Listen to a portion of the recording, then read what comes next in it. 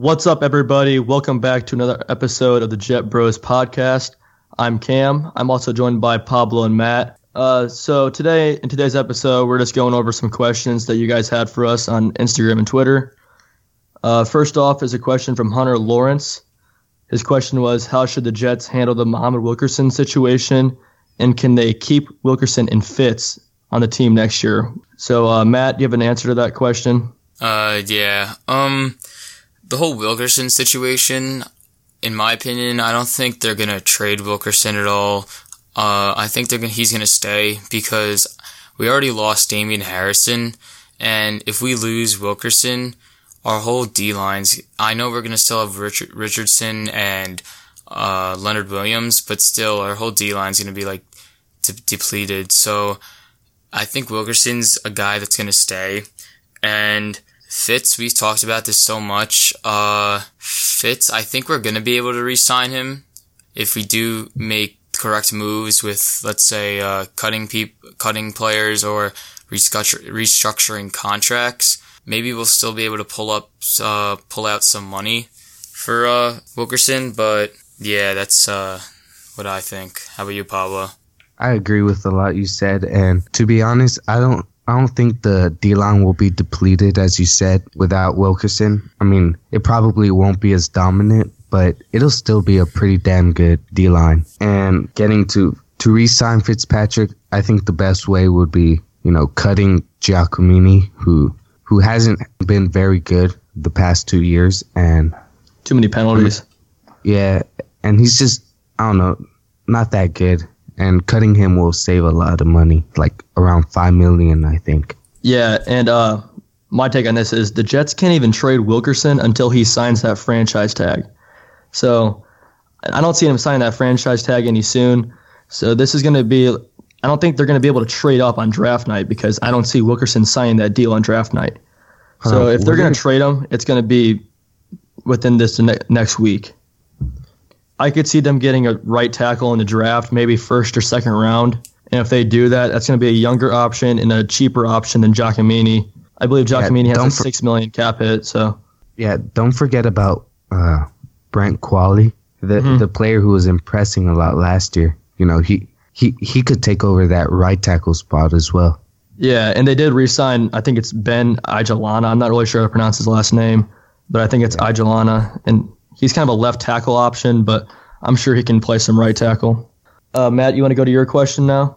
All right. So from Cameron9028, he asks, would you take Paxton Lynch at 20? If you give this to me, if you ask me this question, I'm going to say no. I don't take him because what I want, which is probably going to be in a future question, is I want Taylor Decker out of Ohio State.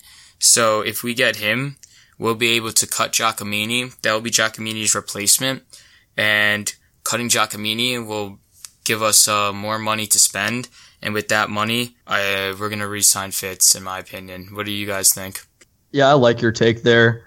I would definitely like Taylor Decker. I think he's a really good option at right tackle. But I don't think Paxton Lynch is ready to play in today's NFL. It's going to take him 2-3 years to be ready. And to be honest, the Jets don't have that time to groom a quarterback. They need to, in my opinion, they should get the older option, which is Fitzpatrick, and just start with him and then develop Bryce Petty. Pablo, what is your thoughts on this?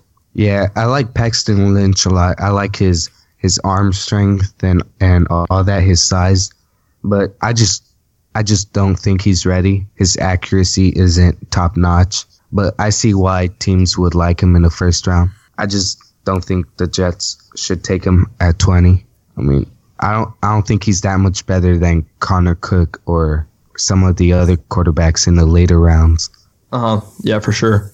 So, Pablo, do you want to ask your question? Oh, yeah. This one comes from Flykeeper_artwork. And his question was, should the Jets draft a wide receiver in the first or second round or wait till later? And to me, I mean, I'm all about drafting best player available.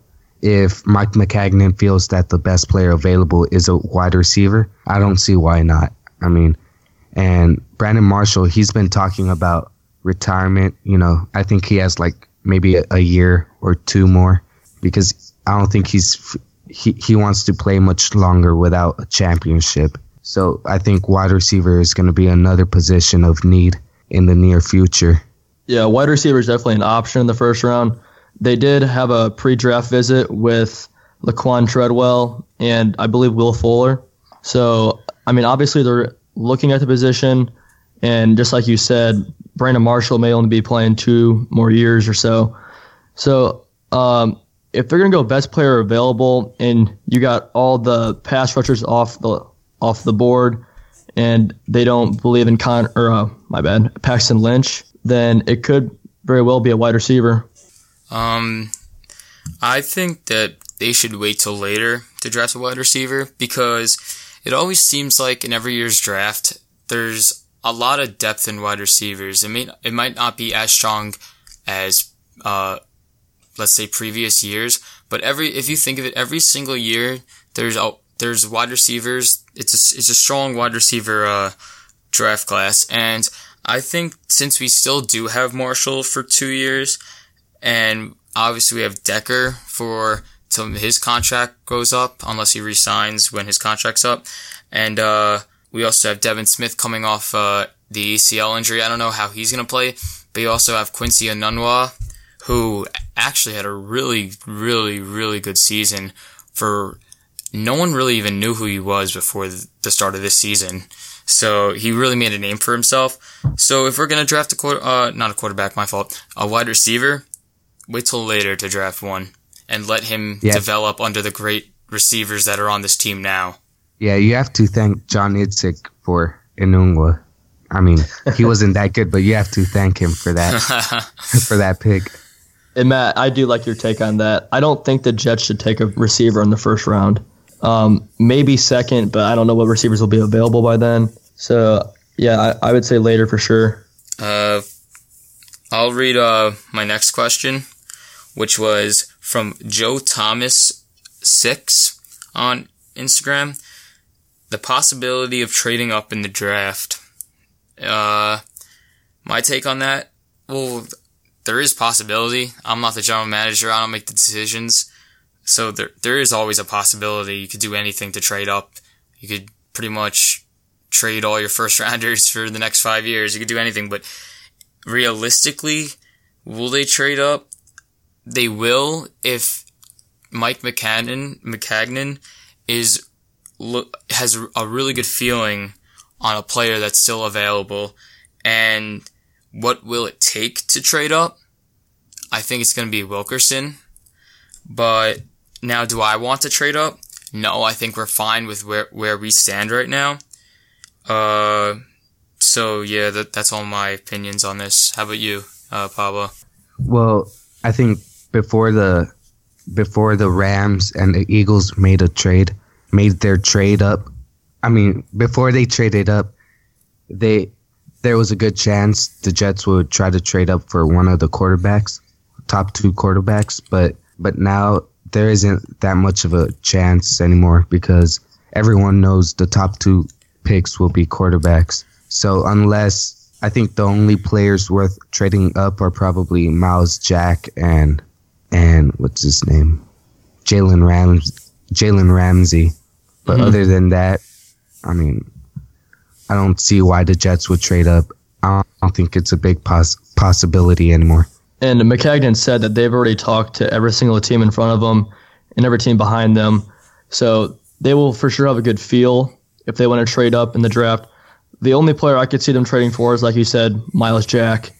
But I don't think it'd be a good trade to trade up for Miles Jack if it's involving Wilkerson in a first-round pick.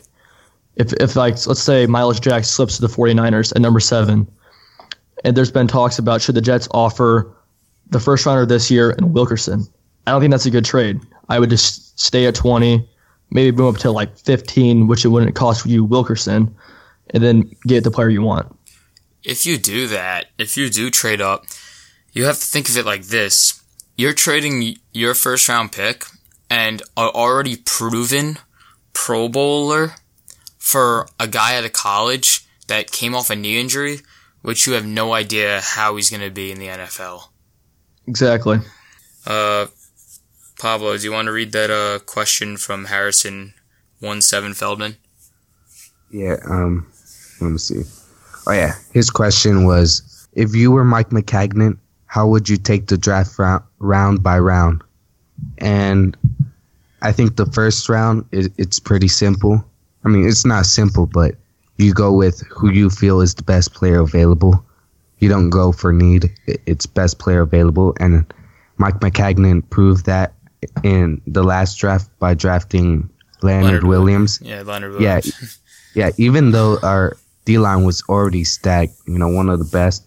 And then second round, that's when you could start talking need, but you still go with like best player / need, but need kind of takes over a little bit more. And then later rounds, it's like you just go for whoever you like. If you think that player has potential, you take them. Yeah, for sure. I think Maccagnan's going to take the best player available in the first round. And then, like you said, later on rounds, he's going to take the needs. So first round, they get the best player. Second round, they maybe get Jason Spriggs from IU. He's the right tackle. They could possibly get him there. So that could definitely fill a need. And then, like we were talking about earlier, they could release Giacomini if they believe Spriggs is the future at right tackle. So there's a lot of ways they can go with this draft. Matt, what do you think? I think what they should do in the first round is, I know you guys believe the best player available, and I usually always think that too. But for the exception of this year, when you need to get your main guy back, Fitzpatrick, you got to draft a player that will replace another player on your team.